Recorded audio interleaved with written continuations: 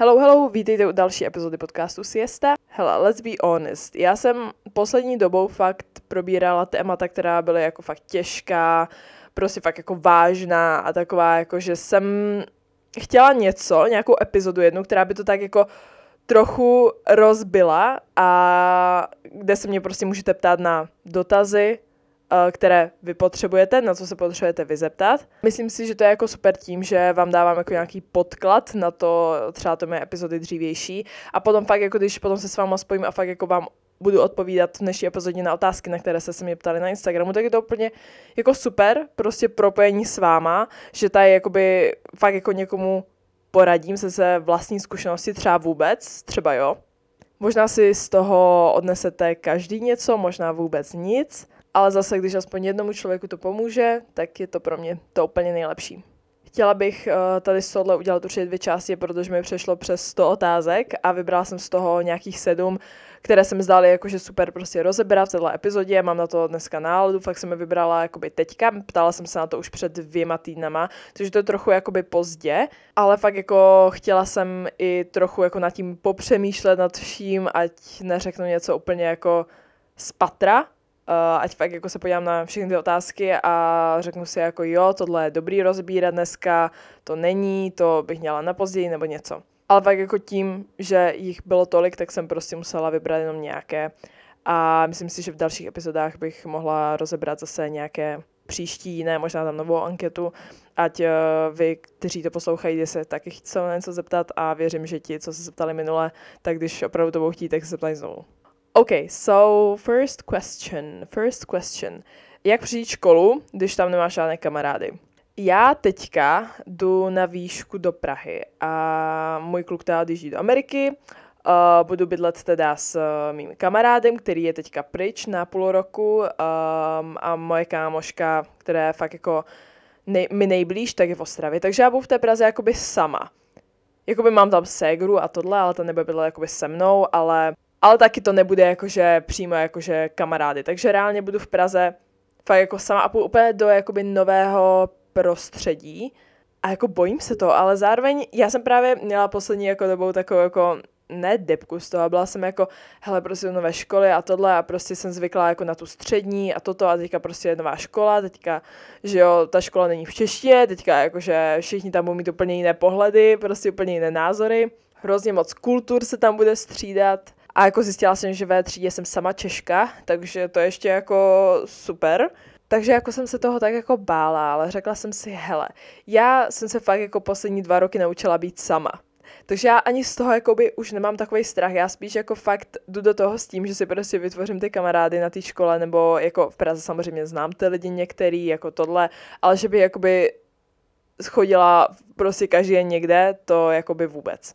Takže si myslím, že jak přijít školu, když tam nemáš kamarády, myslím si, že nejdřív se musíš naučit být sama. Jako určitě super je mít nějaké jako známosti ve škole, ale já si taky myslím, že potom až na výšce je fakt jakoby důležitý ty connections, ty vztahy mezi těma lidma, protože potom tě to jako hodně benefituje do budoucna. Samozřejmě na střední taky ze střední vztahy, že jo, pokračují a prostě můžete se bavit nadále a třeba to je fakt jako, jsou to dobří kamarádi, to vůbec neříkám. Ale že fakt jako nejlepší je si uvědomit, že jste prostě rádi sami a že ty kamarádi jakoby jsou jenom bonus. Samozřejmě, jak jsem říkala předtím, je super se s někým bavit. Určitě se jakoby neizolovat tím, že jako jsem sama a to je všechno. To je prostě moje personality trait, to prostě ne. Ale vím, že když budu sama, tak se nic nestane, protože já jako i osobně jako preferuji chodit sama na procházky, nakupovat sama, když už jít do kaváren sama. A je to pro mě nějaká jakože komfortní zóna, bych řekla, jako určitě jsem tak neměla předtím jsem prostě se bavila s každým a byla jsem people pleaser, snažila jsem se jako s každým vyjít za dobře a všechno a teďka už mám takové, jako že se s někým jako nepotřebuji jako bavit, jestli se s někým bavím, je to super, ale já mám fakt jako reálně 3 kamarády, fakt jako hodně blízké a já vím, že už jakoby nic nepotřebuju a potom mám tu svoji company a to mi stačí, že fakt jakoby, když si někdo jakoby se mnou bude chtít bavit, tak samozřejmě, jakože to nebylo jakože, jsem sama tohle, ale spíše, že fakt jakoby se toho jako nebát se té možnosti, že byste museli prostě jakože být sami, jakože fakt jako vytěžit z toho úplně to nejvíc a fakt jako bavit se s lidma, kteří se s váma chcou bavit. Jestli uvidíte někoho, kdo se s váma prostě nechce bavit, tak se s ním prostě nebavte. Jakože ty lidi nepřesvědčíte. Oni třeba taky nemají jakože energii zrovna na někoho a třeba ani nemají jako zájem si hledat nové kamarády. Takže fakt jakoby bavte se s lidma, o kterých jako víte, že se s váma chtějí bavit. Protože každý z nás máme to, že nám někdo třeba napíše, nebo někoho vidím na zastávce, nebo někoho někde potkáme a řekne si, s tím se fakt nechci bavit. A víte, že on třeba k vám jde, nebo že vám píše a toto. A vy jako ne, fakt ne energii a tohle. To je přesně, potom jsou ti lidi, kteří si stěžují, že nemají žádné kamarády a potom vlastně, když se s tím někdo chce bavit, tak jsou jako ne. A potom prostě brečí doma, že nemají kamarády. Chápeš? A toto je někdy fakt jako ten kámen úrazu toho, že potom jako lidi se cítí sami, i když fakt je hodně lidí, kteří se s nima chtějí bavit, ale ani to nevidí. Tak to je právě pro vás třeba i ten čas, kdy se máte naučit být sami a to je pro vás ta životní lekce. Fakt jako naučit se být šťastný sám se sebou a naopak jakoby ty lidi. Tady mám další otázku taky, co se týče teda kamarádů, jestli žádlím na kamarády. A další otázku tu máme taky o kamarádech, jestli žádlím na kamarády. Toto je taky jako obrovské téma, protože jsem si to uvědomila úplně nedávno, že vlastně, když se někomu daří z mých kamarádů, já jsem šťastná, ale když já mám zrovna špatné období, tak jakoby je úplně nesnáším. Já nevím, jestli to dává smysl, ale že jako fakt vidím, že se někomu daří a mně se naopak nedaří, ale to je podle mě úplně jakoby normální věc. Tak jako jsem jako, ježiš, to je hrozný, prostě já se s ním musím přestat bavit, tohle mi prostě škodí a tohle. I když to vůbec není pravda. A to nejdůležitější je si to uvědomit, že aha, teďka asi žádlím, teďka prostě se děje tady toto v mé hlavě a jak se toho mám zbavit a jak to mám ovlivnit. Podle mě úplně nejlepší věc je si s tím kamarádem popovídat. To já dělám, že jsem fakt jakoby žádala na jednoho kamaráda a řekla jsem, hele, teďka prostě nemám úplně nejlepší období a vidím, že ty máš a hrozně jako jsem prostě nazlobená kvůli tomu a nevím proč. Pojďme to prostě probrat. A fakt to jako ještě víc to přátelství jako spojí, že fakt jako chcete prostě to kamarádství udržet a bojujete za to, že fakt jako si řeknete OK, tak jo, tak teďka prostě mu to řeknu, že žádlím, že jsem prostě naštvaná kvůli tomu, že prostě se mu daří něco a mně se něco nedaří a jako já silně pochybuju, že by se někdo na vás kvůli tomu naštval. Já jsem taky v minulosti měla jako kamarády, kteří, když se mi dařilo, tak se na mě totálně jako vysrali, jako blokli si mě všude a tohle, což je taky takový jako, teďka už to neřeším, ale přišlo mi to takový jako blbý v té době, protože třeba jsem se s nimi bavila jako 9 let v kuse a najednou prostě blok jednoho dne a nic prostě a vůbec jsem nevěděla, jako co se děje. Takže právě jako kdyby mi to někdo jako řekl, tak bych byla jakože fakt jako zaskočená spíše, že se tohle děje, ale asi bych to přijmula jako o hodně jako lépe, než kdyby jako si mě ten člověk bloknul, protože bych aspoň jako si vážila toho, že mi ten člověk to řekne. Jako ať se týče jako vztahu nebo kamarádství. Takže jestli žádlím na kamarády, ano občas, ale fakt jako za mě nejlepší jim to říct a říct jako, hele, nemyslím to špatně, ale tady tohle se děje, nevím, jak to mám řešit, nechci, aby naše přátelství kvůli tomu skončilo, nechci prostě, aby se takhle cítila, co mám dělat. A třeba vám ten kamarád jako s něčím pomůže, abyste se cítili lépe, ale zase je to jako všechno o vás, není to jakoby o něm, ale důležitý si toho přátelství právě jako udržet tou komunikací zase. Tady mám otázku ohledně vztahu. Jak se přestat cítit provinile, když ukončuju vztah? Já jsem úplně na to mistr, bych řekla, protože já jsem každý vztah, co jsem měla, tak jsem ukončila já první. Což nevím, jestli je jako dobrá věc nebo špatná věc, ale vždycky jsem si jakoby řekla, hele, to nemá jakoby cenu ani pro jednu stranu. A ukončila jsem to úplně jako třeba fakt jako z měsíce na měsíc. Samozřejmě, když to bylo třeba už jako 3 měsíce jako třeba horší, tak potom jsem jako měla tolk a řekla jsem si, hele, to asi není úplně fajn pro obě strany, blablabla. Takže není jakoby, že bych z ničeho nic řekla, ukončil vztah, není to pro mě dobré, chápeš. Ale jako když je to třeba už fakt jako další dobu třeba špatný, tak samozřejmě logicky prostě, když se oba snaží, ale ví, že prostě jakoby to jako nemá cenu pro obě strany, tak it is what it is prostě. Ale teda jak se necítit provinile. Já bych řekla, že se tomu člověku jako nejvíce ulevili. Úplně jako, že tohle podle mě někoho jakoby opustit pro to, aby to bylo dobré pro něho a jakoby i pro vás je úplně nejvíc jako, jak to říct česky, jako nejhodnější věc od vás, co jste mohli kdy udělat pro toho druhého člověka. Protože proč jakoby ho držet v tom vztahu a jako, když jako vidíte, že oba jako nerostíte nikam a že by to pro toho člověka jako bylo lepší, jako proč to jakoby udržovat, když jako ti dva lidi fakt jakoby to jako ani nechcou udržet, nebo jak to říct, tak jakoby někdo to musí, že jo, ukončit, někdo prostě musí říct, že hele, to není dobrý a já třeba vidím, že já jsem minulý rok ukončila můj roční vztah a jako teďka vidím, jak se nám oběma daří. Jako jak, kdybychom pořád byli spolu, tak jak bychom to vlastně vůbec, jako by to prostě nebylo dobrý.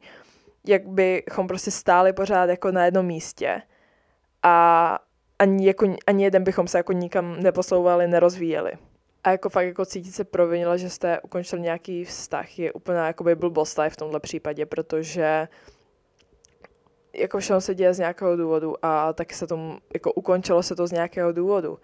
A že prostě lepší věci vás si čekají, tu další polovičku taky. A samozřejmě můžete třeba vidět nějakou dobu, že ten druhý člověk se mu jako nedaří dobře, nebo že je strápený z toho, nebo že je fakt jako smutný z toho, ale zase to už není vaše věc.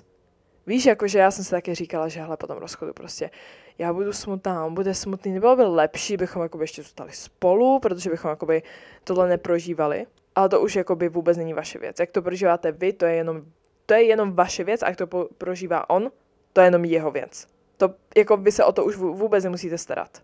Potom už je to fakt jako individuální, jak každý s tím nakládá, jak to prožívá a cítit se provinile za toho druhého, to je už jakoby jenom jeho věc, jak s tím naloží, s tím jeho pocitem po tom rozchodu. Další otázku tu mám, jak mít dobrý vztah s jídlem. Já jsem v minulosti měla jako hrozně moc takových jako etap s jídlem, protože jedno období, kdy jsem tančila, tak jsem viděla, jak holky prostě tam jsou víc jako svalnaté a tohle, tak jsem přibírala. Prostě třeba vypila jsem 5 proteinových shakeů denně, jakoby necvičila jsem, jako neposilovala jsem vůbec, jsem řekla, že budu sedět na prdeli, že prostě to bude nejlepší pro mě, že takhle přiberu. Jedla jsem prostě, nevím, 5000 kalorií denně, fakt jakože dost na moje poměry teda, nebo možná nevím 5000, ale prostě jedla jsem fakt jakože třeba 2 snídaně, že jo, 2 svačiny, 2 obědy a tohle, nevím se 5000 kalorií, protože já absolutně nevím tady tohle, jakože ty kalorie measurements. Potom jsem teda zjistila, že to asi nebude fungovat. Tak jsem přešla na posilování, takže jsem jakoby začala třeba za rok posilování jakoby vypadat ne jakože jinak, ale prostě už jsem jakože měla třeba větší zadek, větší stehna, větší ruce a toto. A potom se zase moje rodina začala všímat, že jakoby jsem už trochu jako nepřibrala, ale prostě, že už trochu jakoby, že vypadám normálně zdravě. A někdo mi říkal, že vypadám lépe, někdo mi říkal, že vypadám hůř, že to bude prostě lepší, jak jsem vypadala předtím. A samozřejmě, když mi někdo řekne, že vypadám lépe, versus když mi někdo řekne, že vypadám hůř, tak to si asi vezmu si to, že vypadám hůř, že jo, logicky. Tak jsem zase naopak, že z toho období přibírání zase začala hubnout. Jsem zase přesklikovala snídaně, dala jsem si to kafe, obědě jsem měla salát, večer jsem měla salát s bulgurem, no, takže to bylo asi tak. A potom prostě jsem neměla sílu na nic, neměla jsem sílu ani na to posilování, nic, tak jsem s tím skončila, nebo neskončila. Prostě třeba jsem posilovala jednou týdně. Já jsem třeba posilovala reálně jako 5krát týdně, jakože to byl extrém, nebo ne extrém. Jako není to extrém 5krát týdně, ale jakoby je to dost. A třeba ještě 5krát týdně, jakoby každý těch jakoby 5 dnů, tak ještě 2krát, že jo, protože třeba jsem ráno a večer posilovala. No prostě to bylo jako kolotoč úplně všeho možného. A teďka mám takový vztah s jídlem spíš jako, že to beru jak nějaký prostředek, jak jakoby nabít plného potenciálu, nebo jak to říct. Já spíš to fakt jako beru jako energii. Jako jenom prostě palivo, abych ten den prostě jako vydržela, byla zdravá a měla prostě energii na všechno kolem, na všechno. Na lidi kolem, na to, co mě baví, na fitko. No na fitko teďka už jsem to trochu flákala, budu říkat, protože jsem nebyla třeba 2 měsíce, měsíce nebyla ve fitku zase, protože furt někam jezdím a tohle. Ale samozřejmě to se nic neděje, když se hýbu, tak je to OK. Ale jako teďka už mám fakt jako takový, že jím jako zdravě bych řekla, že můj kluk jakoby mě naučil jíst fakt jako zdravě a vyváženě bych řekla.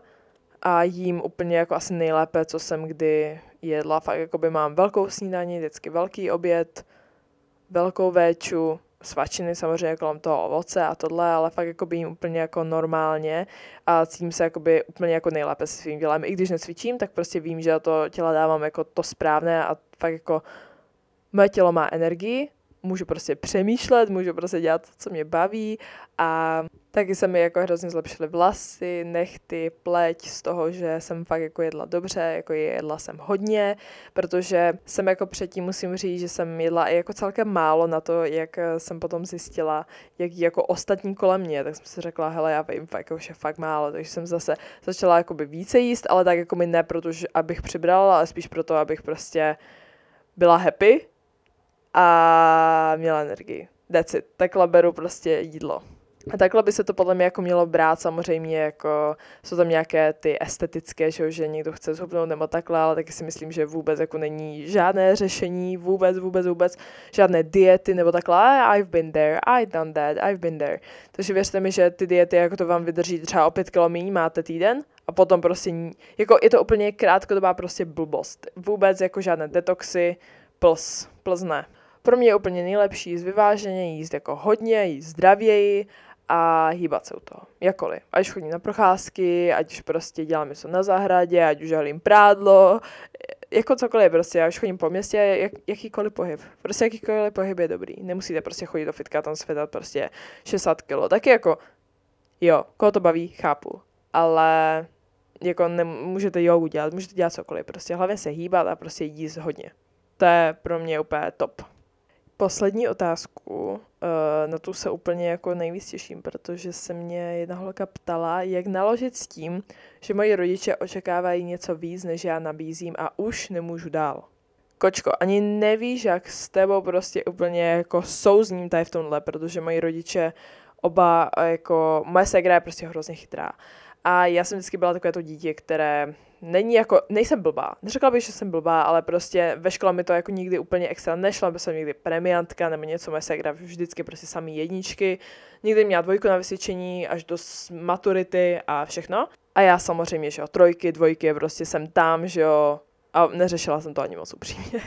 Ale potom jsem vlastně zjistila, že tím, že ode mě jako rodiče očekávali tolik, tím, že moje ségra je fakt jako chytrá, prostě stuje práva a je fakt jako ikona, tak že vlastně tím nemám ani tu motivaci, že podle mě jakoby, když vám rodiče říkají, že no, měj dobré známky a tohle, tak se vám to o to méně nechce dělat. To je přesně to, třeba když vám rodiče řeknou uklid si pokoj a vy ho zrovna uklízíte a jste jako ne, tak to už nebudu uklízet prostě teďka.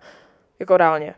Jako takhle, každý má fakt jako svůj život. I vy máte svůj život, vy si s tím můžete dělat cokoliv a rodiče by určitě jako měli vám říct, jako co máte dělat, jako co nemáte dělat, nebo spíš jako by vás korigovali tady v tomhle, abyste prostě neudělali nějakou blbost, protože taky mají více zkušeností se vším. Ale taky, když něco chcete dělat, když chcete začít nějaký sport, když chcete třeba jít na nějakou školu a vaši rodiče řeknou jako ne, běž radši tam na tu školu, protože tady nedostaneš dobře placenou práci or whatever, tak prostě si běžte za tím, co vás baví, protože jako já chápu, rodiče prostě mají tolik očekávání, protože už jako tolik zažili a řeknou si prostě proč to dítě prostě tady takové není, prostě proč je třeba není tady v tomhle jako horší a to dává smysl, protože je prostě mladší a prostě nezažilo, nemá tolik zkušeností jako prostě ten rodič, to je absolutně logické. Takže jako musím říct, že mamka by byla o hodně radši, by šla na práva, na medicínu, ale na psychologii. S tím jakoby je moc uplatnění, nebo jako je samozřejmě, ale jakoby mě to spíš jako baví a není to jako, že přímo, že bych chtěla dělat jako úplně jako tu práci, ale spíš jako mě to zajímá a mamka jakoby byla o hodně radši, by šla nějaký jako jiný, ale zase jako mě to baví, je to můj život a já si tím můžu dělat, co chci, jako reálně. Takže fakt jako jestli vás baví nějaký sport, klidně se jim živte, jestli vás baví design nebo cokoliv prostě fakt jako cokoliv úplně si můžu vymyslet, tak prostě běžte to dělat. Jestli prostě vás baví šít oblečení, běžte šít oblečení. Who cares? Jako ten život je fakt jako celkem krátký, nebo jako by všichni říkají, že je život hrozně krátký, actually jako mi není, je celkem dlouhý, ale že fakt jako strávit život tím, co jakoby, ať už je dlouhý, jak chcete, tak strávit prostě život tím, že budete dělat něco, co jsou vaši rodiče, jako ne díky. Vaši rodiče si můžou dělat, co chcou se svým životem potom, až samozřejmě budete jako dospělí a můžete si rozhodnout sami za sebe, zase jako, že ne, že to bude poslouchat nějaký rodič a bude jako, ty tady říkáš dítěti, co má, ne, reálně. Jako, když bude prostě dospělí, jsou nějakou školou, běžte ho zkusit aspoň. Jakože vždycky můžete změnit věci, vždycky prostě můžete si nechat poradit od rodičů cokoliv. Ale pak se na to dejte pozor potom, kdo vám jako řídí život tak trochu, jestli vy nebo někdo druhý. Ať už je to buď jako kamarád, přítel, rodič. Fakt jako ptejte se, obracejte se hlavně na sebe a řekněte si, jestli tohle fakt jako chci dělat já, nebo to chce dělat někdo jiný. Ale taky musím říct, že to jako někdy rodiče fakt nemyslí špatně, protože vidí ve vás něco, čeho byste mohli využít, ale když jako to nechcete dělat, nebo toho ani jakoby nechcete využít a baví vás něco jako zrovna teďka, tak jako proč to nerozvíjet to, co vás baví, protože já si myslím, že potom se to může jako to, co vás baví, vyrovnat daleko víc, než tomu, na co máte jako potenciál, nebo co by vás ti rodiče potom vidí. Okay, and that was the last question for today. Mě tato epizoda honestly fakt jako bavila asi úplně nejvíc těch jako posledních. A já doufám, že vás taky bavila a že si něco odnesli, něco málo. A zase uvidíme se u další epizody. Odebírejte mě. Jdete tady sledovat třeba na tom Spotify? Nebo něco? Asi jo, že? Nebo zapněte upozornění. Nebo jo, jestli zapnou upozornění, můžete zapnout upozornění. Můžete mě sledovat na TikToku, Tusilova Ester, můžete mě... Počkej, Tusilova Ester nebo Tusilova E? No a Instagram mám Tusilova Ester. Takže tak jo. Tak se mějte hezky. Já se nechci loučit najednou. Já tady budu ještě. Dobré, tak jo. Okay, bye!